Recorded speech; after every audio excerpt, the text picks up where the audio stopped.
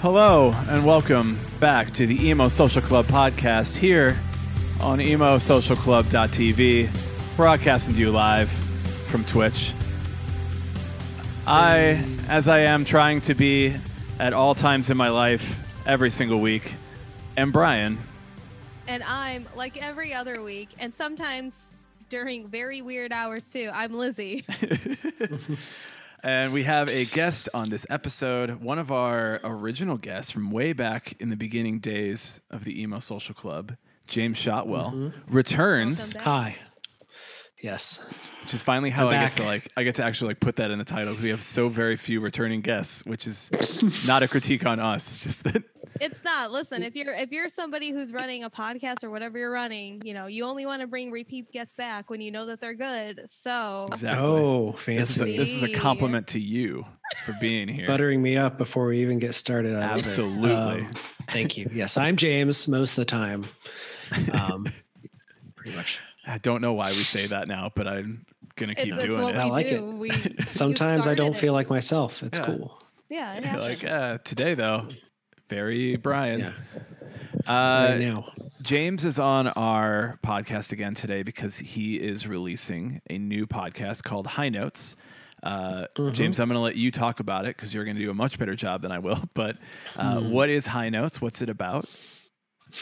High Notes is a music recovery podcast. It's about addiction and recovery in the music industry. And every episode features an in-depth conversation with a different musician going through recovery or in the world of sobriety who shares their journey with us at length. And then we kind of interject a bunch of extra elements like song clips and information about recovery programs, additional insight into certain stories the guests may share. So unlike a lot of podcasts that are just conversational or an interview with somebody to promote something, we never actually promote anything on the show other than recovery. That's the whole point of the series. So it's more of a journalistic take on the alternative and rock music scene, something that I don't really think there's a lot of right now.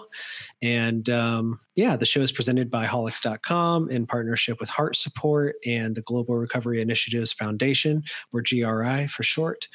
And all 8 episodes in the first season drop on July 28th, 2020. Nice.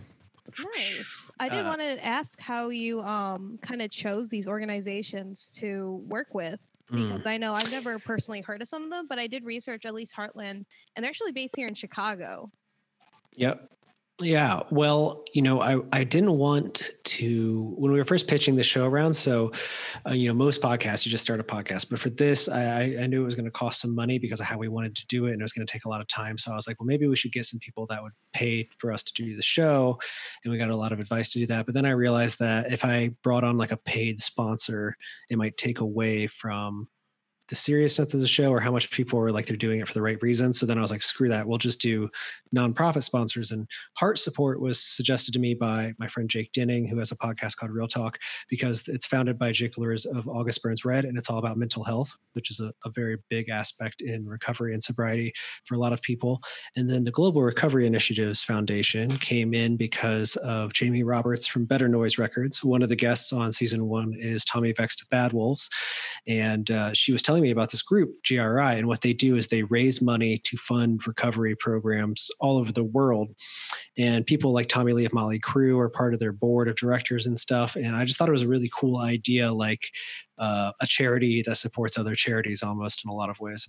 So I brought them both on, and they don't do much other than promote the show, and then they kind of get the bumpers where you would normally have ads in a series. We're just going to give bumpers to them throughout it. I know that you guys have heard some of the show. We haven't added the bumpers to the versions you've heard, but there'll be small cutaways to promote recovery programs. So trying to just make it as like pure as possible so that somebody isn't like one of the first things somebody said to me last week when I was showing people some content was, it's really gross that you're trying to like promote it, using addiction to promote a podcast. And I was like, I don't want to get caught up in that battle. So instead we're just like giving it away and giving all this stuff away and giving the space to charities.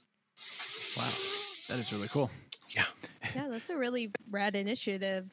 Especially, I think it's kind of interesting that people were saying that you were using addiction to like promote the podcast, even though that's kind of like the topic of it. But I do know in general, it's kind of like a touchy subject at the same time. Yeah. So we made. I'm an idiot who doesn't prepare, but we have notebooks that have the High Notes logo on them that we got made. So I had sent this person a picture of the notebook, and I was like, "Do you want one of these?"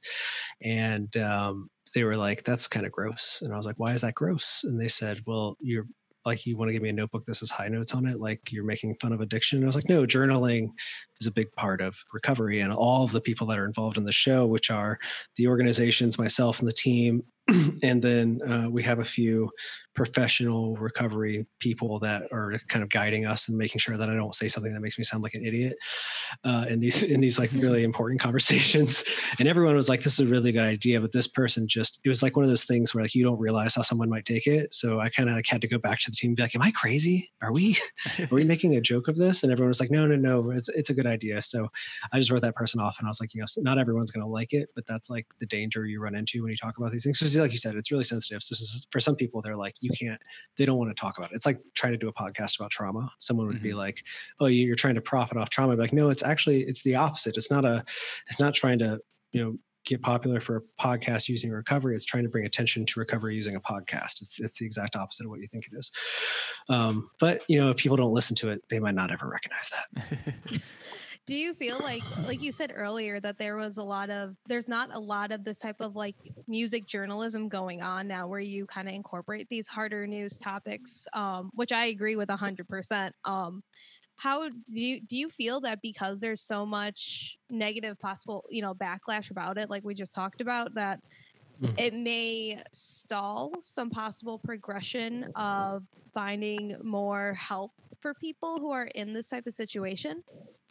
Yeah, my goal at the end of the day is my goal has always been two things. One, to make it easier for people to talk about these things, whether it be their own struggles or in my experience, it's usually like they know somebody that's caught up in addiction and they're like, "I don't know how to talk to my dad, my mom, my brother, whatever, about this thing that they're struggling with." So I want to do that. And then the second part of it for me was this, I kind of got fascinated by the idea of like how we treat people in the spotlight differently, even if they have the same problem. So as an example, one of the guests on season 1 is Anthony Green of Circus Survive. And I always think of Anthony as like this tortured soul. Like addiction is like this plague that brings down a really great man, and I wish you could get through it. But then there are other people in the music industry who we don't have to name that when they come up, everyone's like, they're a junkie and they should die.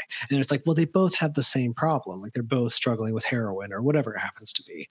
And I was kind of fascinated by that. And I was like, well, maybe if we just let these people talk and share their story, that hopefully people can see the similarities and commonalities that they share in their stories and their journeys. And maybe we can generate a little bit more empathy, because there's nothing I hate more than like the idea that like we can't talk to that person because they're bad because of this sickness that they have. It just seems weird to me. Yeah. Speaking of that, it's like, I think that, I listened to the Burt McCracken episode that you sent us, which was, it was good. It gave me a lot of context. I am obviously, not obviously, I guess, I don't know, but I'm not, I am not. Might be obvious. I might be obvious. I've never done any drugs. I've only drank in my entire life. So in my regard, I'm like, yeah, I don't know a lot about this topic. I don't know a lot about this subject. And it's me learning about people who I grew up idolizing and saying, oh, they were going through the stuff that I have no context on. And I think that you gave a lot of context in the episode, which was also really great for a listener like me. It's like, I don't know what he's talking about, but you at least gave me an idea from my place of lack of knowledge, where I'm like, yeah, I get this now. This all makes sense. I do think that now, maybe this is why you put it out now, but it does seem like a really good time when we're talking more about reducing the stigma around things like mental health, around how people are, how drug addiction is dealt with in our society, where maybe it's less policing, maybe it's more rehabilitation, maybe it's more of like having counselors, even all the way to like safe injection sites and those kind of things. Do you think that like this is the right time for this kind of stuff? Do you think that like this message is like just all culminating in a really good spot, or maybe that wasn't even your idea? Maybe you were just like, it wasn't. No, it was supposed to come out in April to start with, and we were going to do all the episodes in person, and then COVID happened, and we had only like half of them done, and so we decided to push it. But I do think it worked out well because a big part of recovery is staying busy. Like something we talk about in, I think, the Nick Martin episode that I just was finishing today, is that when you decide to get clean, if you're somebody that's been doing drugs for a long time or drinking, whatever it happens to be, you have all this time on your hands, right? Like it used to be like you come home, you start drinking, 6 hours would pass and you pass out. And then you could do that like 3 nights a week. Well, then if you get clean, you have 18 hours a week now that you have no idea what to do with. And if you can't find something to do at that time, that's when you start to relapse. That's when you start to fall back into these negative behaviors. And that goes for any kind of addiction at all, really. So I think this show, even that's part of the reason why I wanted to release it binge style, is because if somebody's like trying to stay busy right now, giving someone like 7 hours of content to digest, like a Netflix show, is like at least a good palate cleanser. And hopefully that's like enough time for them to be like, I'm going to start writing. I'm going to get help. I'm going to do something other than spend another hour wishing I was getting high. So it worked out. It's the pandemic bump for me in that way, I guess. And I will say that like there were a few guests that we hadn't locked in yet. Like Head from Korn is on one of the episodes, and I don't know if we would have gotten him if it wasn't for nobody being on the road. Like all of a sudden, everyone had availabilities, and publicists were like, "What's that thing you pitched me?" And I was like, now's my chance. Let's go. I do feel like this is the right time to get like a band member on a podcast. Yeah. No, we're already like we haven't started recording yet, but we are knee deep in season 2 of the show. Like developmentally, like we know a lot of the guests. So we started like working on the questions and like what we want to change about from the first season and stuff. So it is like we're trying to like get it done before things open up so that we like have them locked in. Yeah. I did see that you also had on Twitter, you had kind of tweeted out everybody that you had coming up on the first season. And I thought it was really cool to see Haley Butters from Epstein Father, or maybe people know the Twitter account, This Band Fucks. That's them. Because you usually hear a lot of course, usually in this industry, you hear a lot of it being about dudes, like men. And I think they're the only... I believe that they go by they, them, if I'm not mistaken, kind of like queer, non-binary person on there. And also, do you have more people like that or women that are also going to be on this? Because I feel like we hear a lot of the male side of it, but we never really hear too much about the other side for, non-binary and women who go through alcohol or, any other drug addictions. That's a really good question. And it's one that we so like when we're starting to plan out the show, if you ask me like, who do you think is struggling with drug addiction that you should talk to? I probably came up with 8 white guys, like off the top of my head, because I come from a scene that's mostly white guys. And then as we started to develop it, I was like, I really want to have some people of color. So we have like Nick Martin and we have Tommy Vext from Bad Wolves. And I was like, that's a good start. That's moving in the right direction. And then Landon DeFever, actually, who's the producer and the guy who edits the show, and kind of my like person that tells me whether or not it's a bad idea what I think we should be doing with the show, was like he was suggesting Haley from the very beginning, and he was like, they are so cool. They have like This Band Fucks is really big and their music is good, but like they have this weird niche. And plus we didn't have anyone on the show that was like, not really like current isn't the right word, but somebody that's like in the DIY scene that's still like coming up, and Haley fit that really well. So I reached out to them a while ago on Twitter before I lost my old account, and they had agreed to do the show. And then we lost touch when I lost my account. And so we literally just recorded their episode. Was the last one we did because we had a different final episode for the season. And we recorded it twice and we shelved it because the person is just kind of not a radical, but the person is very cancel heavy, and we didn't want to distract from what we're doing with the show or all the other guests by having this one person who's really problematic on the show.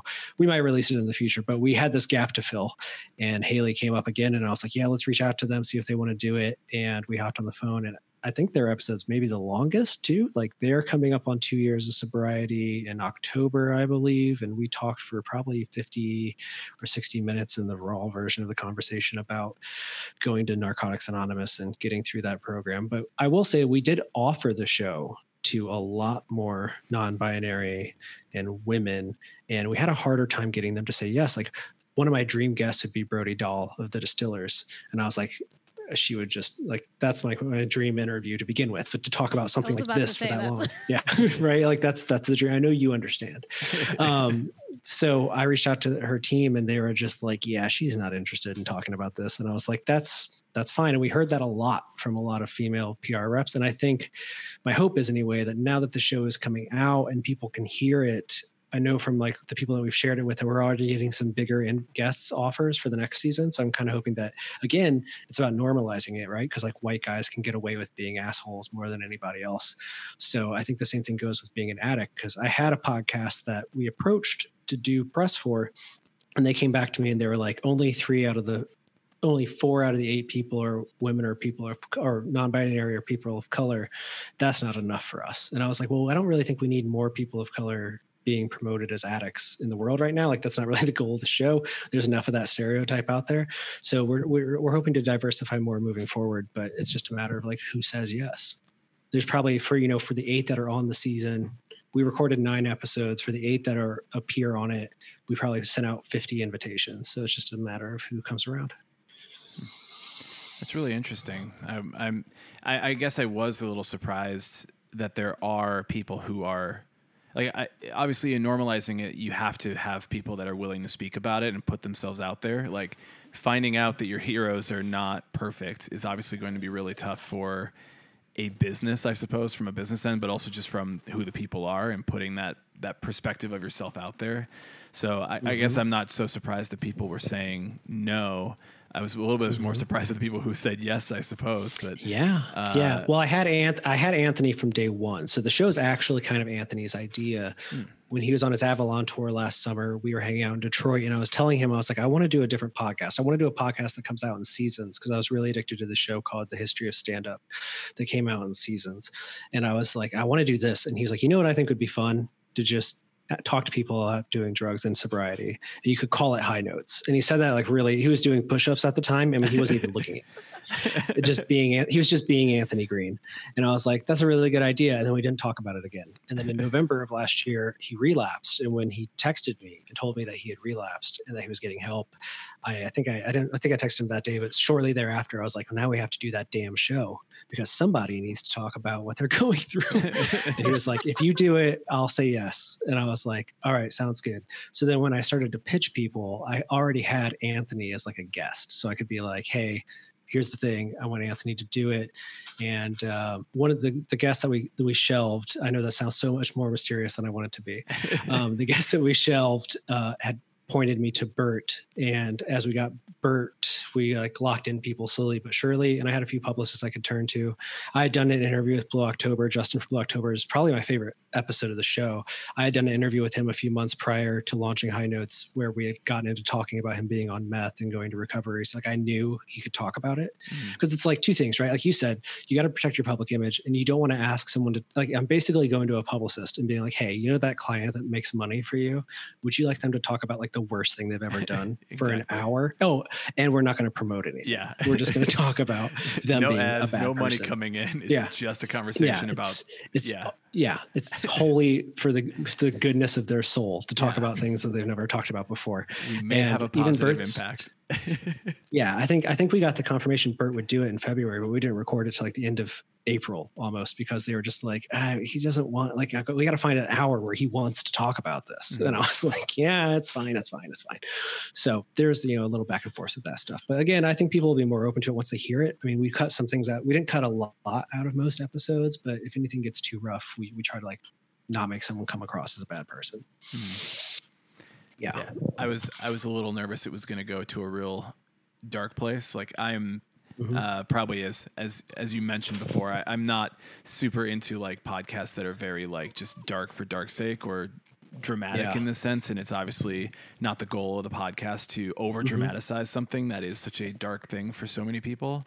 So I really appreciated that it didn't go to that place, and it really kept it as a more like positive, like looking back at the issue and then finding a way through that, finding a way from that darkness and to make a more positive impact in the future. So I do think with that kind of thing. Yeah.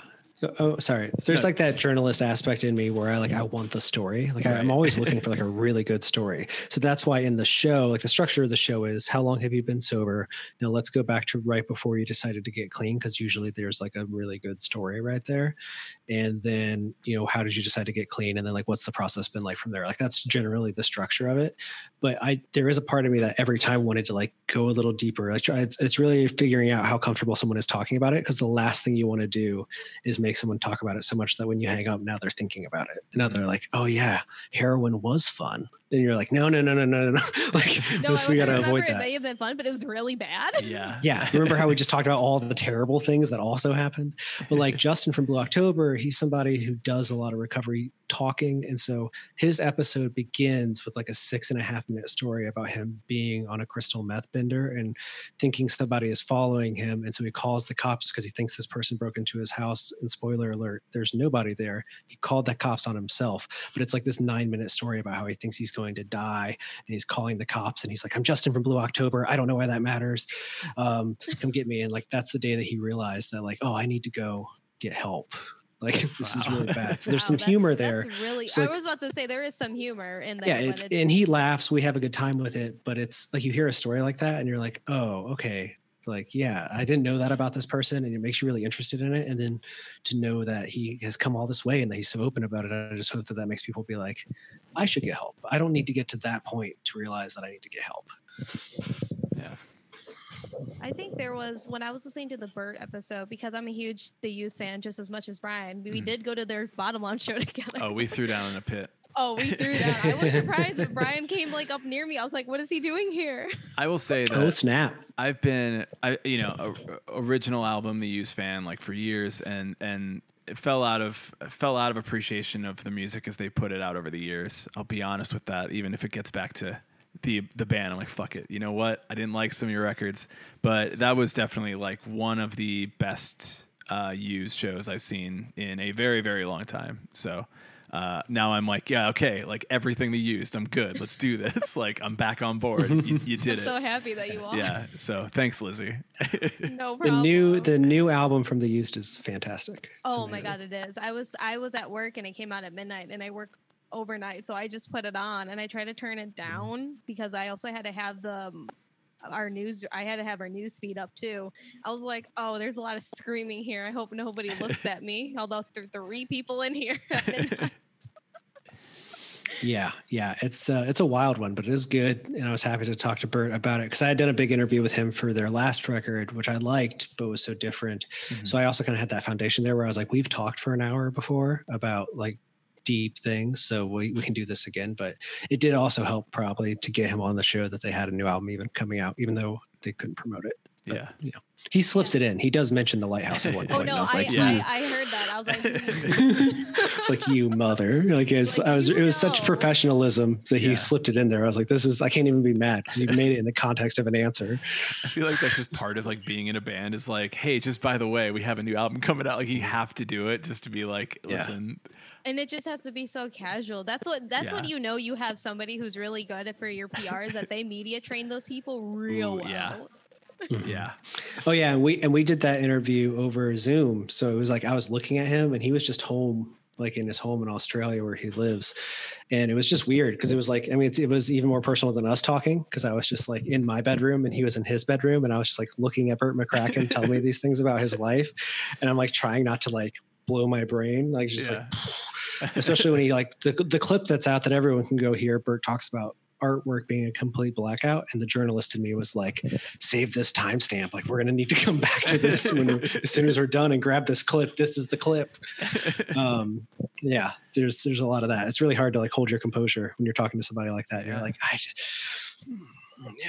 Yeah, I tried to go up to Frank Iero when I was doing press at Riot Fest a few years ago. And because his PR guy was right there and he was like right there not talking to anybody. And I went up and I was like flipping out. I'm like, sir, can I please have 5 whole minutes? Sir? I emailed and I didn't get a response. And they were like, this dude is like British. And he's like, no, just email. I'm like, oh, I already did. Can you give me like your email? And I was like, sir, he's literally right there. Amazing. I tried. Amazing. 20-year-old me tried. You got to go for it. Be good. I you got to take the risk. Yeah. Exactly. Yeah. But I did want to ask. Go ahead. No, go ahead. You can go. I've got nothing, but you'll probably ask me a question about it anyways. Just go ahead. I did want to know because you kind of asked a question that I feel a lot of people on social media over the last 10 or so years since people have really heavily been on social media and given their opinion. Where you asked Bert, like, how does it feel to have, a lot of these fans, come up and be like, oh, hey, you helped me through XYZ, the worst fucking time in my life. It's like, how do you kind of, compartmentalize, just deal with it? And I feel in general that I've seen a lot of fans or people who work with bands say, don't ask don't tell band members that, or, go into detail. And to kind of hear how he handles it was nice to see the reality of it and not have it kind of be feigned, because I feel I've seen a lot of responses from bands that are kind of wishy-washy. You're like, yeah, we really appreciate it and it's cool and everything, but they kind of slip under yeah, but don't do it. But they never, explicitly say it or know how to properly deal with it. So I thought the fact that you asked him that, not in a way was taboo, but I think it was a question everyone kind of wonders, but is too scared to ask. Yeah. Well, I think people either wonder or they don't know to ask it because they don't consider it. It comes up in the Nick Martin episode as well. I think at the end of that episode, because Sleeping with Sirens is another band that I feel like I've seen them get just dumped on, with people coming up to them and being like, oh my God, I'm so excited to meet you. Let me tell you about how my parents abandoned me and I'm addicted to drugs and I have a baby. And you're just like, whoa, whoa, whoa, whoa, whoa. These guys have other things.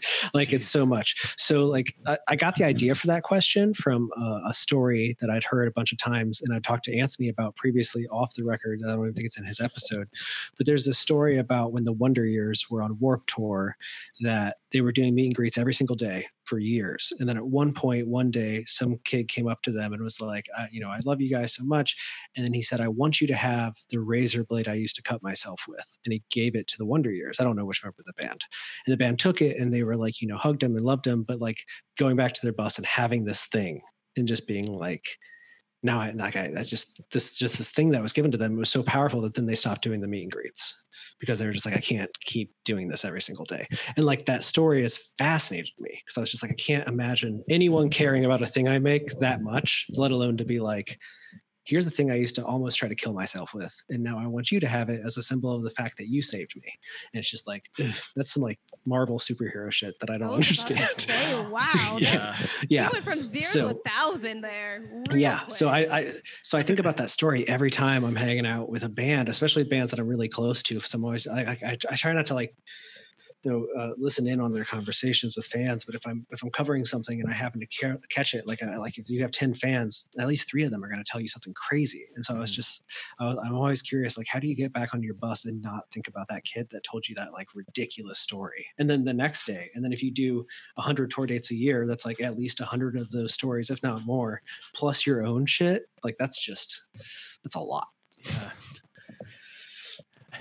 I've always that is a lot. Wow. I've always had such a problem talking to my assumption is always I cannot speak to a person in a band that I really like in a way where I don't come off sounding just completely messed up in the head. I don't know. Yeah. I've said some weird shit to people that I'm like, oh my God, I love your band. How do you pronounce your name? It's really weird. And my assumption is okay, well, if I was doing that, but if I was in this mental state, if I was in this position, this is the kind of thing I would probably say.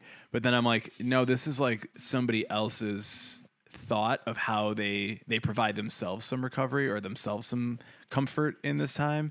And obviously there are band members who are writing music that is saying that they went through the same thing. And I'm I think it's just kind of unavoidable that there's going to be that kind of conversation with a band member who's like, yeah, we're the same people. And it's like, there's a lot of things you got to do before it's like, yeah, this is weird. This is not the conversation you'd be having with this person that you barely know. Yeah. But, I think the perspective that it comes from is that these are generally people who don't feel like they have anyone at home to talk to. So when they need an outlet, it's that album or it's that person in that band that gets them through. So it's kind of like meeting a movie star and being like, I feel like I've known you. I feel like I've known Meryl Streep my entire life. I've never met Meryl Streep. I've just seen her in a ton of movies. So if I got close to her, I'd be like, oh, you don't know how far you and I go back, Meryl. Like we've been there since the beginning. And people feel like that with these musicians. And there's something about like the way that they present themselves as being so relatable, especially being on social media and stuff. You always feel like they just are in on it. But I'm with you. Like even when there was one time when we finished recording the Anthony episode, and he and I have spoken for hours at length. When I was done, I was like, I called you my friend the other day, and I felt weird about it. Like, are we friends? Like we got really strange with him. And he's like, yeah, I think we are friends. And I was like, oh. He's like, well, you just text me randomly, and I was like, I guess I do. Yeah. Okay. I mean, it was just like, I've never been that comfortable to be like, let me tell you the worst thing that's ever happened to me. Yeah. Right now, before you go on stage tonight, I need you to know these 5 terrible things about me. Have a great set, man. So next time somebody out there is like upset that their favorite band charges for meet and greets, just keep in mind that that's probably part of the factor too. That they're just like, listen, if we let everyone meet us, we're going to hear way more terrible things. Yeah. So there's like a little bit, you're paying for their time a little bit. I feel that now. That is a very clarifying statement. That's really, that just kind of detailed everything out. Cause again, the discourse on Twitter about the meet and greets and paid meet and greets is, I don't think that's a perspective a lot of people seem to take in. Yeah, I mean, if you're May Day Parade, think about how many people have told Derek Sanders a terrible story about a breakup. Like, and he's just like, I don't need to know it, all these details. And people are just like, everyone wants to tell them their breakup story because they listen to, all their albums. So yeah, I would get sick of it too. I would be like, no, I can't do it. I can't do it that much. Is that why Avril Lavigne stands so far away from her fans at meet and greets? Stop. Or is she just like ahead of the curve on social distancing? She was social distancing before it was cool. I think it was also because she's not really Avril Lavigne with the conspiracy. Yeah. You can smell the motor oil that's running the Android that is Avril Lavigne. Getting close to people does not compute. Listen, why do you think she divorced, Derek Wembley and Chad Kroger? There's a reason. I mean, I know why she divorced Chad Kroger. Yeah, I think we all know that. We're all aware that's a Google search away for anyone that doesn't. Yeah, he was just too good of a musician. Just look, it's fine. Yeah, just too great of a jealousy songwriter. Was too deep. You try your best not to get jealous, but there it is. It happens. Oh God. Let's not go on a Nickelback rant. It's fine. It's fine. Bring it back. Do you got another question for me? I'll tell you anything you want to know. Except for the guest that we cut out of the season. I mean, obviously, that sounds very mysterious. I like when you think shelved, and I'm like actually envisioning like you go into. I'll tell you how it got shelved. How about that? Cavern, and you just put it there. Okay. When we set it up in my brain, I was like, we're gonna have these guests that people consider saints that are tortured by addiction, and we're gonna have a few quote unquote villains, and we're going to put them all together so that people see that they're all the same. And everyone was like, that's a great idea. You should get this person. And I was like, I don't think that person's going to say yes. And then that person said yes. And I flew to California and I sat down with them and we had dinner and we talked and they cried and we laughed and we had a whole thing. And I was like, this was amazing. And then we were editing everything. And my producer was like, hey, if you do that episode, I don't want my name on it. And I was like, that's weird, but okay. I mean, if you don't want your name on it. And then we had another editor that helps part-time. And I was like, he was like, I also don't want my name on the episode. And I was like, that's so weird. Why do you guys not want your name on this episode? It's going to be so good. And then they're like, it's not going to go the way you think it's going to go. And then I sent some information out to some publications, and Mike from Alternative Press called me and he was like, hey man, I've been thinking about it. You shouldn't do that. And I was like, really? And he's like, yeah, I think it's a terrible idea. He's like, having gone through what we just went through with Of Mice and Men and everything, don't do it. I don't think you should do it. And I was like, but it's so good, man. He's like, I'm sure it is, but don't do it. And I was like, okay. okay, so we decided that maybe at some point in the future, it'll be a bonus episode, given what happens with this individual in the foreseeable future. But I tweeted about them recently, unrelated to the show. I tweeted about them. So people can go hunting and try to figure out who it is. And when I did, I got like 12 replies from people that don't even follow me that were like, screw that guy. And I was like, okay, maybe we shouldn't put out the episode. All right. Oh, You're about to ignite like a little Twitter hunt, like everyone did with that Reddit post about that tour band. You're about to like make that happen. Yeah, and we had some ideas for how to put it out that would involve getting some other people to comment on the story. And I talked to some of the people that came up in the episode, and they gave me such conflicting versions of the same story that I was like, all right, we can't do it. But one day, or when we're not on Twitch, I will tell you all about it because it's really cool. But this is not being recorded. No one's watching this. This is you can say whatever you want here. It's not seriously. Good. Please don't. Yeah, I feel like it's good. I feel like with that, it kind of goes in hand with me and one of our contributors from New Fury Media. We were working on a story that we put out a couple weeks ago for our broadcast segment, and we had gotten a response from the person, like a very detailed, like 2-page response. I sent it to Brian too. I was like, "What do you think about this? Like, how do you think that this is something we should try to break?" But I'm kind of nervous because in the email chain, the person had included their PR rep, and the PR rep said, "Don't say anything," as this man just goes as a very wild rant to our contributor. And I told our contributor, like, hey, just, say like, hey, I really appreciate this. I just want to confirm, can we print this, or can we put this out? We want to make sure, because there's a big legal liability that lays there that obviously none of us want to deal with or have the means to deal with at the same time. And I think some people may think of that as a cop-out, but it's also like, are you going to pay my legal fees? I mean, the information has now, like, the person has now done their own thing. So, like, it's not, it wouldn't be breaking anymore. And obviously that's probably what they wanted to do, and overall, like, have the message come from themselves. It was overall like a fairly reasonable response that, like, people were getting very upset on the internet, and now we've received a very reasonable response, and we're like, okay, we think that we could pursue this just a little bit, like not a lot of bit, but just like go, hey, we have this bit. just a little bit of news. Like, we don't have to go too deep, because the deeper we go, I feel like we're just potentially digging our own grave. And I'm like, okay, let's just consider this. Because it's like you said, where it's like the journalist is like, I want to say something. I want to break some news here. I want to give some information, but at the same time, I'm like, I shouldn't want to do that if it's going to be at my own detriment. And we should protect ourselves here to be sure that, like, this is for the betterment of people's knowledge, and not just like, hey guys, guess what happened? And like, yeah. So I think that's always a big issue, because I know when I was talking to one of my friends, one of my old coworkers, and they had said that when they were in school for journalism, that their professors would say, "Oh, don't worry about fact checking or anything. If you have it, just break it." I'm like, that is wrong. I don't know where you went to school, but first of all, you should get a tuition refund, because that's wrong. And then I talked to the people I work with in my newsroom. I'm like, what do you think about this? And they're like, that is absolutely the fucking stupidest thing I've ever heard. I'm like, okay, good, thank you. And I think that's that whole thought process of breaking things, like, you need to kind of slow down and be like, oh, what is this actually? Just so we can stop the spread, because obviously, misinformation is rampant too, especially on social media, and people don't really ever want to look for, like, more answers or conclusions into it, or just have, like, their opinion thrown out there, and it's just a hot mess.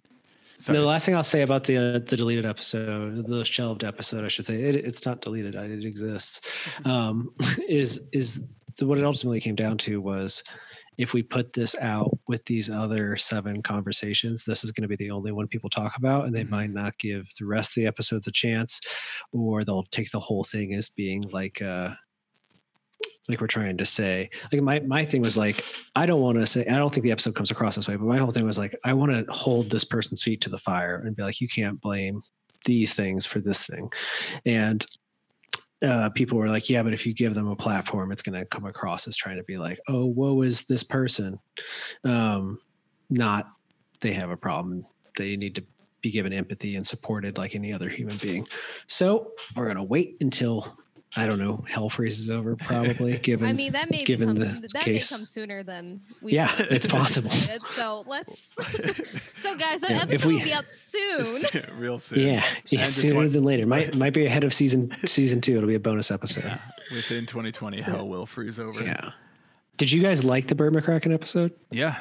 I did. Oh, yeah. I did Okay, really good. enjoy it. I was wondering how it was going to be structured because I thought, like Brian too, I thought it was going to be something that was like really like more like a harder topic that was like getting really hit and it was going to be like really dark shit. And then I was like, Yeah. oh, okay, like this is digestible for people who maybe have like their own personal trauma, and I don't feel it would be as triggering as it would if you like listen to like or watch like a hard news documentary or like read a piece detailing about these different things. So I thought it was balanced very well. Good. It's okay. If you told me it sucked, I would also be okay with that. It's fine. I understand. Listen, I've been sitting and listening to myself talk for like 6 months as we've worked on this, so I have no idea anymore. I just listen to it. I'm just like, it's fine. I hated it the first time, but no one else is going to host the show. So like right now I'm finishing up the last couple of episodes. Haley still needs to be done. And I'm working on the Bad Wolves one right now. The Bad Wolves one gets a little heavier than some of the other ones because Tommy is really well-versed. He's a recovery coach now. So when I ask him to tell his story, he just kind of goes. And so it gets a little bit worse. There's talk of being addicted to heroin and losing a baby and falling into like meth and all these things. And it's all in like one 5-minute burst of his life story. And so when it stops in the podcast, I honestly cut to narration and I'm just like, everyone just take a breath. Like if you need to walk away and come back, it's okay. I understand. It was really heavy because sometimes when we're doing this, I think on the Nick Martin, there's a couple episodes where people break down and cry. And there's some episodes where we laugh and we tell like a really silly story about doing drugs because your experience with drugs can be all over the place. It's just some people don't have the ability to like rein it in when they need to rein it in, or it starts fun and then it gets really, really bad. So I never wanted to come across as like demonizing it. And I also didn't want to turn it into like addict porn where we're like, tell us that day you can't remember, you know? So like in the used episode, the thing about her, not remembering making artwork is about as dark as it gets. Some of the episodes people feel a little bit more comfortable going a little bit darker with their story. So we get a little bit darker, but it's never like, what was it like putting the needle in your arm? As we don't, we don't get that deep. I don't like needles, that's why. yeah, we don't go that deep. So I wanted people to feel, I wanted it to be something that if you're a fan of the band and you just wanted to know something more about the songs, you could also listen to. So hopefully it comes across that way. But yeah, the narration is the hardest part. And like, I've had to learn so much about it. And my partner has gone through recovery herself. So sometimes I'd be like, so tonight I'm going to ask this person this thing. And she'd be like, you shouldn't do that. I was like, okay. So good. Taking notes. So I was like, can I ask it like this? And she'd be like, yes, that's more acceptable. Or like, here's some lingo you should use so that you can like talk to them on their level. But yeah, I feel weirdly versed in it to some extent now. Like I've been listening to audiobooks and everything, but I still have people I consult with to make sure that I don't sound like a total idiot. Yeah. Well, that's what you're supposed to do. I mean, you'd think so. You wouldn't think people would do it, but we've seen that. Obviously that doesn't happen. But I think what you've been doing and also kind of like continuously following up to be like, is the way that I'm speaking and the way of my delivery for these different questions or how I come off, is this appropriate or is this not appropriate? And I guess for some people that may seem to them as like, oh, you're being too sensitive, but this is a very sensitive and delicate topic. So you have to also know that you can't just like come up to somebody, especially if you haven't really like talk extensively with this person and be like, oh, hey, tell me about like when you were on like, a meth, episode and all this crazy shit. You can't really do that to some extent or ask these harder questions about certain things. So I think it's really great that you had a lot of that kind of coaching in a sense while going. Yeah. I mean, I'm scrambling a lot of the time because like meth comes up, like you never expect meth to come up in these kind of, like I didn't anyways. I knew in Justin's I did because I knew that he'd done meth, but everyone else, like it comes up a few times and every single time I'm at home on Zoom with the person or we're in person having the conversation. I'm just trying to be like, oh, okay. And my brain is like, what do we know about this? How do I follow up with this? How do I bring this up in the conversation? And thankfully everyone's into it, but it is sensitive. Like for the Anthony episode is the first interview he did after getting out of rehab. And Haley is just under 2 years from their sobriety date. Nick Martin had just celebrated 2 years of being sober. So for a lot of these people, it's really fresh. So the last thing you want to do is like make them think about how bad it was. So even like Nick cries in his episode, and you hear me apologize to him because I'm like, he's my buddy, and I don't want to, like, you don't want to make your friend cry, but he's like, I don't know, it feels good to like talk about it this way. But there is like an element of like me just waiting for him to respond, and then I realize that he's crying, and I'm like, oh, I don't don't do that. Like, I was like, do I push? Like, what do we do now? Like, as an interviewer, you're like, how do I recover? Am I an asshole? Did I go too far? Thankfully, now we have narration, so at least you can kind of cover up a little bit of me being like, is that okay? I'm sorry. Yeah. I did want to ask because I heard almost immediately that it is also in partnership with AP Magazine. And no, it's AP is promoting it, but we aren't doing an official partnership anymore. But yeah, gotcha. Go ahead. Yeah, I was going to ask how it got linked up in that way with AP. Yeah. Well, I pitch a lot of things to Alt Press. They're good friends of mine, and I think that there's a lot. See, I hate people that always hate alternative press because they have the worst job in the world, which is catering to 30-year-olds that love scene music and selling magazines to 16-year-olds that love scene music. And those two groups of people have very different tastes. Mm-hmm. And I don't feel like, and they can't please everyone, because if they cover the bands that somebody like I like, they don't sell any magazines. And if they cover the bands that kids that buy magazines like, everyone my age hates them. So it's like a really thankless job. So I had brought the idea to them as like, hey, let's do it as a partnership. Like, I'll make the show. I had already started the show. So I was like, I'm going to make the whole thing. I'll give it to you, and you can do it as like an AP thing because they have a huge platform. And they were into it for a while. And then when all the recent drama with them happened and stuff, we made a mutual decision to not specifically link up in that way, just because we didn't want to, again, distract from like the point of the show, right? We don't want people to be like, oh, now here's all these other problematic people that they're going to talk to for an hour at a time, because every single guest is like, I have some problematic stuff in my history because I was an addict. And people just don't read that far into it. They'll just see like a list of people who have fucked up and be like, here they go again. So to avoid that, we decided to not do it, but they're going to help promote it. And Mike, the owner of AP, is somebody that I turn to with a lot of questions and stuff. Like, even when we started the show, I was like, is this a dumb idea? I want to do this, but is it a dumb idea? And he's like, I don't think so. And I was like, okay, Dad, thank you. Father. Yeah, he's kind of my dad in that way. Like, I've had it when I was younger. Industry parent. Yeah, he's the closest thing to like a mentor I have. And when I was growing up, I used to have a dream that he would be like my Willy Wonka. Like, one day he'd just hand me the keys to alternative press and be like, here, it's yours now, Charlie. And like, my name's James. So he'd be old and ignorant at that point. And I just don't think it's going to happen these days, but he still helps me out a lot. But yeah, if you ever see me disappear, it's because I've gotten the keys to the castle. Oh, okay. That's good to know. We'll know where to look first. I'll take the heat, because sometimes he's like, I wish I could just retire. And I'm like, yeah, go for it. Hand me the reins. Fine. He lives up in that old factory up on the hill. Never comes down. Yes. No one goes in. Old magazine factory. No one goes into Alt Press. No one comes out of Alt Press. Well, then he also goes to the Rock and Roll Hall of Fame just because. I mean, it's nearby. You know, just because, right there. Yeah. Yeah. That's the dream. Well, that changes some of my line of questioning, because my thought was, I had different thoughts on the Alt Press stuff, because I was like, oh yeah, interesting that they're like, I want to do something. I guess we talk so much about cancel culture in this podcast that I don't really want to get into it too much. And also, I might make a mental note of this moment and cut it out, so nobody might hear this in the actual recorded version. It's shelved. It might be a shelved section, so this might be a Twitch exclusive shelved section of the episode. People who are watching this live on Twitch. Good.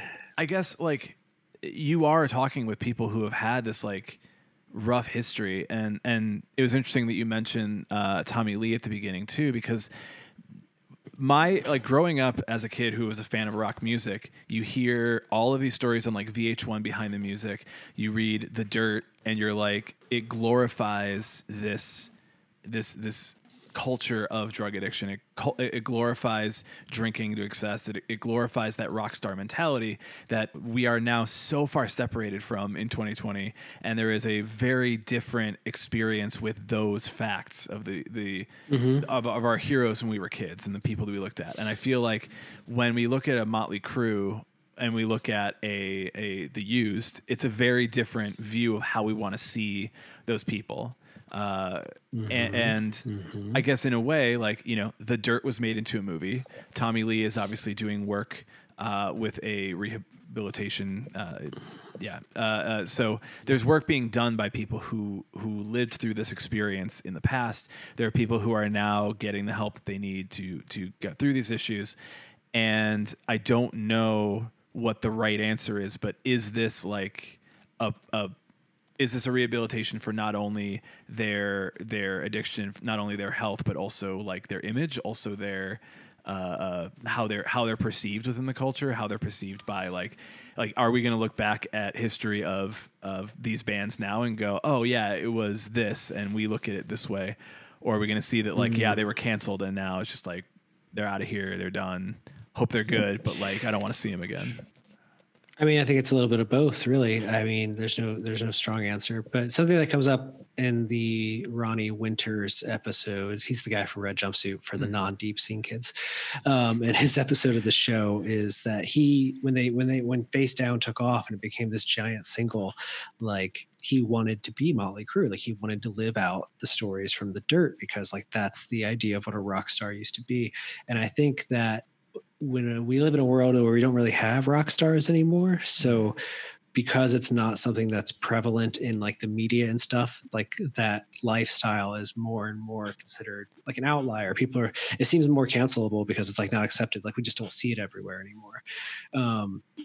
So I think there's a little bit of PR rehab to it, but I also think it's like Tommy Lee is somebody who's seen how his actions didn't just influence him and the people around him, but like now we're 4 generations removed from Motley Crue, and there are still people who are like, I want to be Tommy Lee. And there's a part of him that's like, oh, I didn't mean that. It's almost back to like the idea of people telling you the worst thing that's ever happened to them every single night. Like now Tommy Lee has guys come up to him and they're like, you know, I do all these drugs or I snorted ants or whatever the thing is. And he's like, dude, that's stupid. Like, why would you do that? Like, but there are people that want to kind of like live up to that. So I think part of Tommy's thing, and even guests on the show, is like the idea that like you don't have to be reckless in order to like be creative or have a good time and stuff. And even Ronnie has a comment where he's like, I think that it's all good in if you can manage yourself, if you can like keep yourself together. But a lot of the guests on their show, that's not the case. Like Ronnie describes himself as a death drinker. Like he doesn't drink 1 and 2 and stops. He drinks until you send him home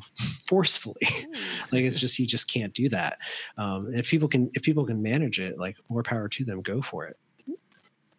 So I don't know if that really answers your question, but I do think that I think it's a little bit of both. Yeah. Like I when you said Ronnie, it made me think of Ronnie Radke, who is I mean, he's a former, I don't really know his history of addiction. I just know like that he was in jail and he has done a bunch of other shitty things. But then I see the Punk Rock MBA do a deep dive on him. And I actually watched Ronnie, because Ronnie streams on Twitch. He did a Twitch stream where he was reacting to this video entirely about him, like starting some of the best content you'll ever see. It's amazing. It was actually really like good to watch Ronnie Radke responding to it, but he went into it like, this guy's going to talk shit about me, which I'm like, that's such a Ronnie thing to think, is like, man, somebody's going to talk shit about me. Fuck this guy. And he comes out of it just like, I don't think anybody really realizes the kind of influence that Ronnie Radke has had on the scene.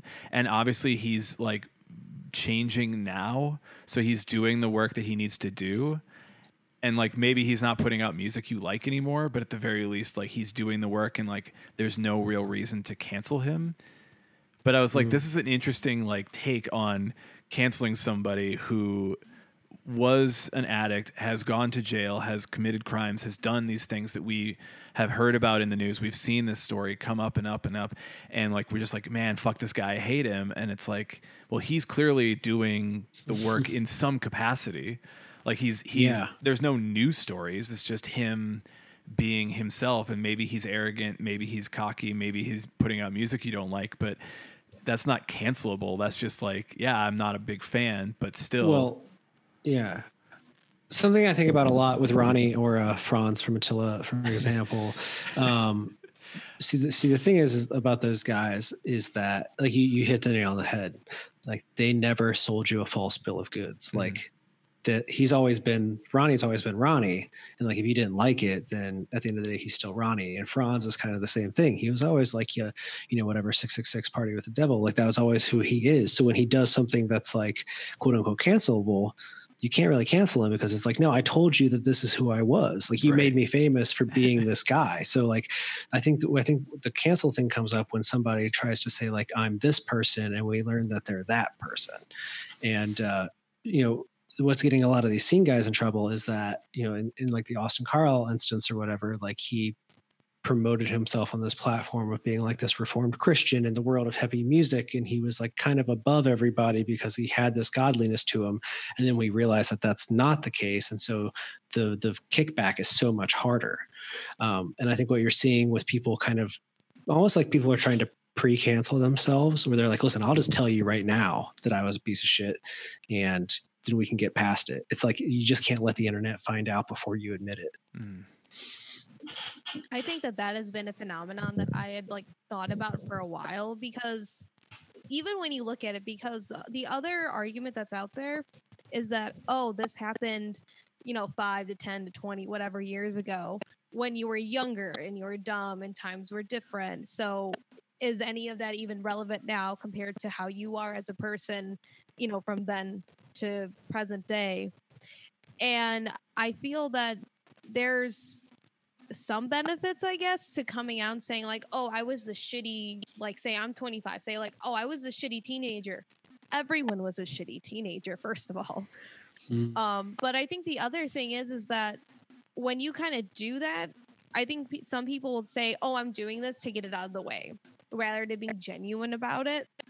Especially nowadays, it's more of a preventative PR crisis tactic rather than like a genuine reaction. But I think because there's so much, dogpiling on it, it cancels out a lot of things. And like Brian and I have talked about, I feel like almost every episode in some capacity, because it's getting rough now. This seems to come up, in the discourse of Twitter every other fucking day, is that we mistake accountability with cancel culture, like, because it is a very, very thin and fine line.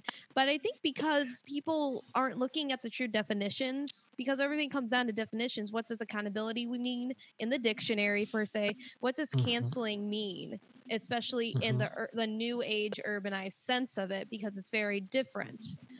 And I feel because we're mixing those two so consistently, it's causing this such different and negative narrative, and it's also going to keep silencing those who are, one, maybe coming forward with their stories, such as, maybe they had a really bad experience with addiction and all this other such, and they're being minimized now because people are saying, oh, I'm going to cancel you now because you're, having these old memories and thoughts come up, but you're not going to take responsibility for them in the way that I want you to say, oh, I was a really, really shitty person, and then kind of demonize and internalize more of those negative emotions, rather than saying like, hey, I fucked up, I did XYZ, I'm this different person, I'm going to move on from it, but I feel like I should let you know. Yeah, I mean, I think you're absolutely right. And I think about all the times the artists that like probably don't even realize that they position themselves to not be able to be canceled. But like my favorite example would be like I think about All Time Low is the perfect example of a band that unknowingly made themselves uncancelable because of, if you went to see All Time Low and So Wrong It's Right through very recently, if someone like all the bras that get thrown up on stage, and then they would like put them on their mic stands, and then they put them on inside their van and everything like that. And people would be like, oh my God, it's so funny. Look at all the bras. Now we all know that a lot of those bras come from underage girls, but no one's ever going to be like, by keeping those bras, All Time Low was sexualizing minors. We were all just like, oh, it's so funny that they did that. It was like a joke thing that they did. And now they've kind of positioned themselves where unless it comes out that like they straight up preyed on somebody, they're kind of uncancelable. Meanwhile, if like a guy in another band, we found out that he just kept a bunch of bras that girls had given him, you'd be like, that is freaking disgusting. But because Jack decided to just pile them onto his mic stand, they're in the clear. They like bought themselves a pass. I think it's also Yeah. like the different time as well. So Mhm. yeah, because I know nowadays if any of that type of stuff comes out, especially when it comes to, I know there's been a few people coming forward saying they were coerced, and I know that Mhm. that is a very new term that people are classifying for sexual assault and sexual harassment as well. Yeah. I A lot of think grooming and coercion coming out. Yeah. exactly, and I think because that is also so new. If we were to even look back, to like when All Time Low started out with those types of bands too, you would kind of look back and be like, well, I'm not even saying anybody during that time has done it, but I'm saying hypothetically, Allegedly. what if they did this? But we would have seen it as kind of a societal norm. Not saying that it's correct, obviously. There's a lot of things in the status quo and societal norm that are not right. Yeah. But and I think that it is to some level, time. it still is. Yeah. I mean, I grew up in a similar circle of people, and I know that certain gigantic scene bands, when they were first blowing up, I had friends that were like, oh, me and my girlfriend went to see them, and she hooked up with so-and-so in the band, and they were definitely underage. And it was just like, oh, but they went out with that mission and it happened. And I'm sure that that circle of individuals still exists to this day. And whenever these kind of things come out, they aren't going to be like, no, I was into it, because then you're defeating the story of somebody who feels that it wasn't fair. It wasn't the thing that they wanted to happen. They were coerced, or whatever. But I think that the use of definitions, and people don't use those definitions at all. No, it's fine. I think Neil Brennan has a great thing he said the other. I love the podcast What Neil Feel, and he was talking about it, and he's like, it's always all smoke and very little fire. And it's like we get obsessed with the smoke, and we never look for the fire. He's like, I'm all for believe all women, but I also want to believe all women because of things that are factual, or I want to believe all of anything that anybody's saying, but I want them to have facts to back it up at the same time. And he's like, I gotta see the fire. Like, just show me the fire, and I will believe you undoubtedly. But don't just, like, his thing was like when the Chris D'Elia thing came out recently, that She Rates Dogs Twitter account had tweeted something like, I have over 400 DMs from people saying that Chris preyed upon them, but then they didn't share those 400 DMs. So he's like, so what is that? Like, what are we supposed to do with that? As a journalist, like, what am I supposed to do with that information? You allegedly have 400 DMs from somebody talking about something. Like, I don't know what I'm supposed to do. He's like, that's just smoke. I need fire. And I was like, I try to keep that in mind. I really do feel too, because I know that there was an article from Lambgoat. I don't remember who the band was. I think it was a kind of moderately known metal band, if I'm not mistaken. And there was a bunch of people saying, why are you saying that this person in this band allegedly tied up this girl? Well, there's a photo. And I commented, I'm like, they teach you in journalism school, you have to use allegedly mainly for legality reasons, unless in a court of law it is proved otherwise. And I feel that I love community journalism. There's a lot of great things about it, but because there's not formal ethics taught to a lot of those individuals, it's hard to kind of give that perspective, because while I am also if it's you can see that this is obviously happening, it's there and it's very provable, but it's only going to be provable in a court of law, because that's how it works in a lot of these systems, that you can then say they were convicted of. There's very different reasonings behind it, and I feel to explain that to some people, it's never going to be good enough. Now, should something shift and change? Yeah, of course. Totally. But it's going to take a huge look around and basically an uproot of a really established system to do that. And that's only going to happen if everyone gets on the same page and learns to, I don't know, maybe read a dictionary. Yeah. You want me to read a dictionary? I want you to look at it and just skim through like this. The one argument that I've seen come up and is unfortunately true is okay, so I'm a magazine, or I'm a blog, and I get a hot tip about somebody doing something terrible. I could invest 2 weeks into getting the story right, interview people, do all that, and if I'm on payroll, get paid to do that. But when we post the story, people are just going to share the tweet and not click on the article. So am I paying you? Is it worth it to pay you to do the 2 weeks worth of research in order to nail the story? Or is it more valuable to pay you to post the tweet? And it's unfortunately, it's the tweet. Wow. Yeah. Journalistic. I mean, that's why Twitter has that on a lot of WAPO or New York Times articles. Before you tweet it now, it says, do you want to read it first before you retweet?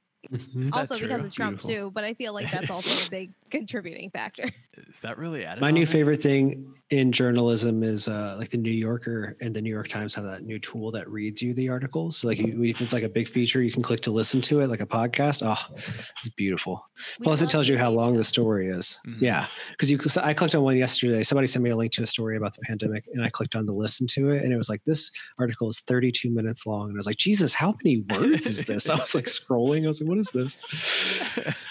Oh, anyways, that was a fun dark hole. Yeah. Yeah, the dark hole. It's You like know. kind of going to the dark web pretty Yeah, much at this yeah. point when you talk about cancel culture. The emo social I club, know. dark web. It got dark in my office as I fell into the hole with you guys. Yeah. Ooh. It's coming for me. The new studio you're building needs some lights. They're on the other side of the room. I didn't want to be rude. That's fine. It's fine. cool. But I'm always interested in getting any perspective on it. Just in this case, I was like, well, we're talking about people who are dealing with Cancelable addiction things. and working through these things, and like eventually we are going to have the conversation of, do we get? Is this their way of pushing themselves out of that world and into a more recovery world? Is there a way that they come back from this sort of stuff? And I don't think that you really can have a world where you're like, I want people to get the treatment that they need. I want people to be healthy. I want people to be able to work through the issues that they have. I want people to have access to mental health care and rehabilitation. And I don't ever want to see that fucking person again. Like, those two things don't make any sense to me.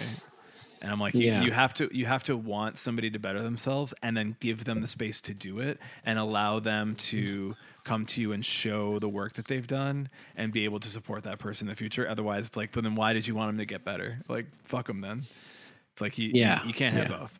So anyway, And when you're when you're a musician, I mean, it compounds, right? Because you, like in the instance of The Used, Bert is basically dealing with crystal meth addiction when they record that first album. And then they're the biggest band the world has seen, an alternative scene has seen.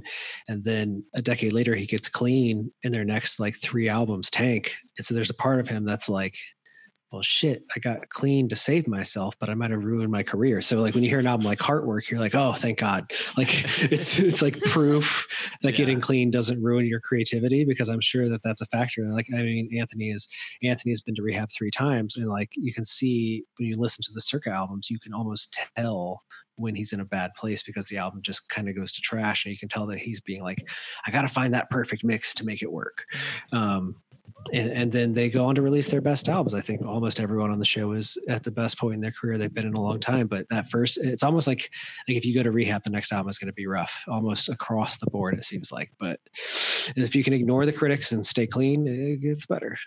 I feel like that can also be compared to like when people, like say Mike Hem, when they came back and they put out Danger Days, everyone was like, this sucks. Like, I don't like this, because, they got all of them, most of them, I believe, got married around that time. They had kids and like, they were getting their shit together. They're pretty much like, oh, I'm clean and I'm like moving on in life. And like, I don't care what anybody says. I love Danger Days. If you don't like Danger Days, get out of here. People have come around to that album, I think. I think better people like have. finally were like, oh, wait, no, this album's great. Yeah, it hits. But I think it's the same thing where it's like, you have like these people progressing forward. Why wouldn't you want to hear music that's not as dark necessarily?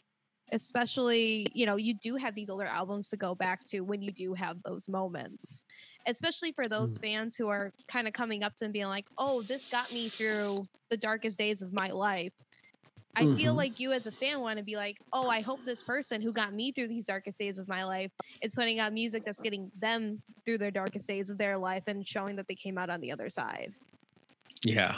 Well, it's something I learned during the podcast was like songs or albums that I was always like, man, that's a great breakup song, or actually about like, coming off of heroin, and you're like, oh, we were going through different things.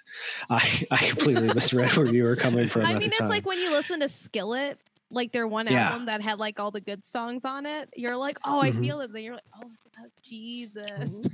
Yeah, we're all coming from different places. Yeah, those are great. Those are great points. I will say that if somebody misses MCR, the new Creeper album is amazing. Comes out July 31st. I love Creeper with my whole ass heart. I saw them on their first US store here at Beat Kitchen. It was like me and like 5 other people, and I love them. They're the nicest people in the world. New album is fantastic, front to back. It's amazing. So I want to give you a chance to plug all the stuff where people can find it all. And then after you do that, I'm going to mention something specific that's a follow up from the last time we talked. Oh, good. So I'll let you plug, and then I'm like, let me ask you this. Look at your research. Okay, plugs. All right. So, High Notes, the podcast goes live July 28th. All episodes streaming that day for the first season. There will be more. There'll be a couple of in between episodes before season 2 drops in December. They're all kind of timely, the in between episodes. That's why they don't fit in with the seasons. Think of it as like a holiday special, but for dark things. And the podcast is High Notes Pod on Twitter and Instagram and Facebook. I think it might be High Notes Podcast, but you can also find everything through Haulix. That's HAULIX or haulixdaily.com. And we have a YouTube channel. It's called Music Biz, Music Biz. And I have another podcast called Inside Music. There's that. And then if I could plug one more thing, if you need one more way to look at my face or listen to me talk. I was telling you guys before we started that I have a podcast with my friend Ben. I manage the band You Mean Everyone We Know, and we have a podcast called Ben and James Answer the Internet, where we play a stupid card game and answer dumb questions about our lives and would you rather type questions that just kind of lead to conversations. We get into philosophy and a lot of that other nerdy stuff. So if that sounds like fun, and the people that watch play with us, so like we ask the crowd the questions and people comment back, and we just kind of have a lot of fun. It's an interactive game show. So so Ben and James Answer the Internet, Inside Music, Haulix, Music Biz on YouTube, and High Notes the podcast. I think that's everything. Excellent. Oh, one more thing. I wrote I write a lot of band bios, so I just wrote the band bio for Selfish Things, and their new EP is out. It's really good. I'm writing one for the band Happy right now. Their new record is really good. It comes out in October, and since they pay me to write their bios, I feel like I should promote their music. So check those albums out. Absolutely. Those are both very good bands. So very good bands. Yes. Yeah. Also, You Mean Everyone. We know they. You know. There's a lot of words. There's a lot of bands' names nowadays. We call them Yumi internally. Yumi, yes. Yumi. They did the theme song? Yeah, they did. So Ben from You Mean Everyone We Know. And there's another Ben in the band as well. They worked on a theme song for the show. It's kind of inspired by a show called Boomtown that I was addicted to for a long time as a podcast. It's about oil drilling in Texas, but I wanted a podcast theme song. Because like if you listen to like an NPR podcast, they always have like these really chill, cool theme songs. So I wanted one for this show that I can talk over as the introduction. So You Mean Everyone We Know came up with an original song. It has a dumb name because they were like, no one's ever gonna like want to just hear this song. But so we have a song, and Yumi has a new EP out called Radical Change. It has a song called Ram Dass Dick Pics. It's really good. You should check it out. Wow. Yumi did the music for the show, and Nick Farron did the artwork, which you guys have kindly been sharing on your socials. He's a really cool artist. He also does all the art for You Mean Everyone We Know. So there's a little incestuous fact for you. Fantastic. Yep. So, okay, what's your follow-up? So last time we talked a little bit about how I went into the studio and recorded with Craig Owens and Nick Martin, and worked with them for a short period of time. And Nick, they're both very nice. And you mentioned it's one of my favorite anecdotes of like how you met Craig, and Craig was like responding to your review of the Drugs album and was like, I think it could have been. We talk about it on High Notes. This is really good. Good, because I still to this day, like knowing that like there was some drug stuff coming back up, and he put out a new song. I like thought of that, and I was like, no, it probably deserved whatever score it got. I just don't really like that album. It's just not that great. And it's not that songs don't get stuck in my head sometimes, but I'm like, it's just not that great. So Craig did Emo Night LA. He DJ'd Emo Night LA here in Chicago one of the nights, and I saw him there. I DJ it, and I wasn't DJing that night, but I DJ it on other nights when we don't have special guests. So I was like, I want to go say hi to him. We went up on stage and I'm like, hey, do you remember me from all these days ago? He's like, yeah, I do. What's up, man? And I was like, I don't know if this is fake or not, but I'm going to assume that it's real and that Craig Owens remembers my face and name and experience. It's possible. Yeah. And now I'm like, all right, man, give it like one point up on that scale on that review. I will tell you that the Nick Martin episode of the show, he points to his time in drugs. Ironically, his time in drugs is the darkest point in his addiction problems, mostly drinking and stuff. But we do a big chunk of that episode is talking about that day in question that I tell you about in the first episode of this show, when he and I hang out at the Sex Life video shoot, and it turns into this crazy rager, and we kind of reflect on that night as being like a really clear example of like something that should have been a very professional, normal day that descended into chaos, and then in hindsight being like, how did that happen? Like, how did we do this thing? So yeah, it's funny that you brought that up, because I always think about doing your show because I think it's one of the more fun podcasts to do. And I mean that sincerely, not just because I'm on it right now. I've been doing a lot of them recently, and sometimes people have questions, sometimes they don't. Sometimes they're like, so you've been doing music stuff for a while? You guys always have good questions, and you laugh, which is fun. Do people not laugh in their podcasts? Sometimes no. Sometimes I think I tell interesting stories, or at least I talk for a long time, and then I stop and they're like, next question. And I'm like, I don't know what's happening right now.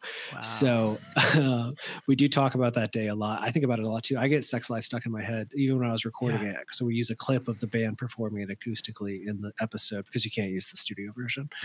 And I just listening to it for like a day. It was stuck in my damn head for like a week. And I was just like, oh, that earworm of a song.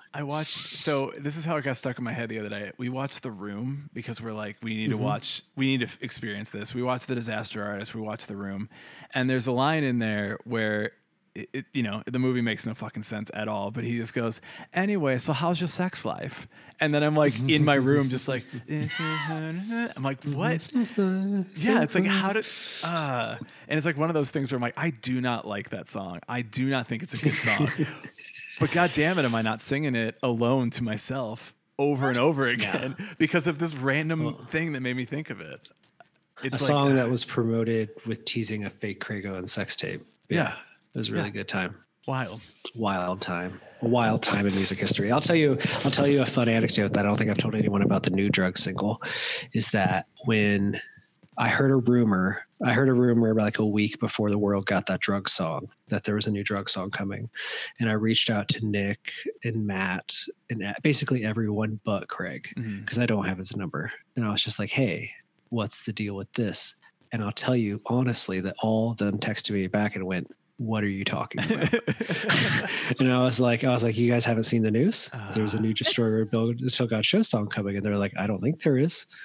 And then they're like 3 hours went by and I got a message that's like, hey, so we all talked and none of us knew this was happening. And I was like, cool. Wow. He goes, but I guess Craig reached out and asked for the YouTube login like a week ago. And I was like, oh. Okay. So yeah, he just like took that thing and was like, this is mine now. So it's just Craig and his producer doing it. I don't think those guys, because when I asked him, I was like, you guys are working on new stuff? And they're all like, no, we haven't. No, it's not going to happen.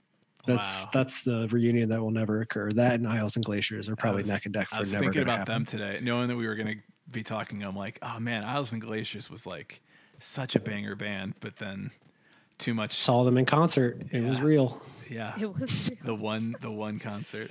The one concert, South by Southwest. You can watch it on YouTube. I almost did. And I'm like, no, I got to prepare for this interview. It's worth it. So I will, we'll end the episode there. We'll continue chatting over on Twitch, emosocialclub.tv if you want to join us next time and you're listening to this recording and you're not currently here, which is, you're a fool and you should have been here. For you. You should have been there. James, thank you for being on the podcast today. This has been great to have you back again. Show to do. Hell yeah. Thanks for letting me. That's going to be, we're going to clip that. We're going to post it across the internet. This is good. This is James Shotwell's favorite show to do.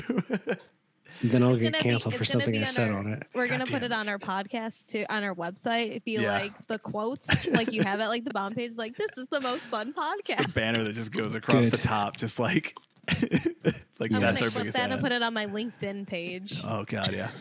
Well, I'm going to play the music to take us out. And from all of us here at the Emo Social Club podcast, I am Brian. And I am Lizzie. And we will catch you next Thursday, 7:30 p.m. Central Time on emosocialclub.tv. And goodbye.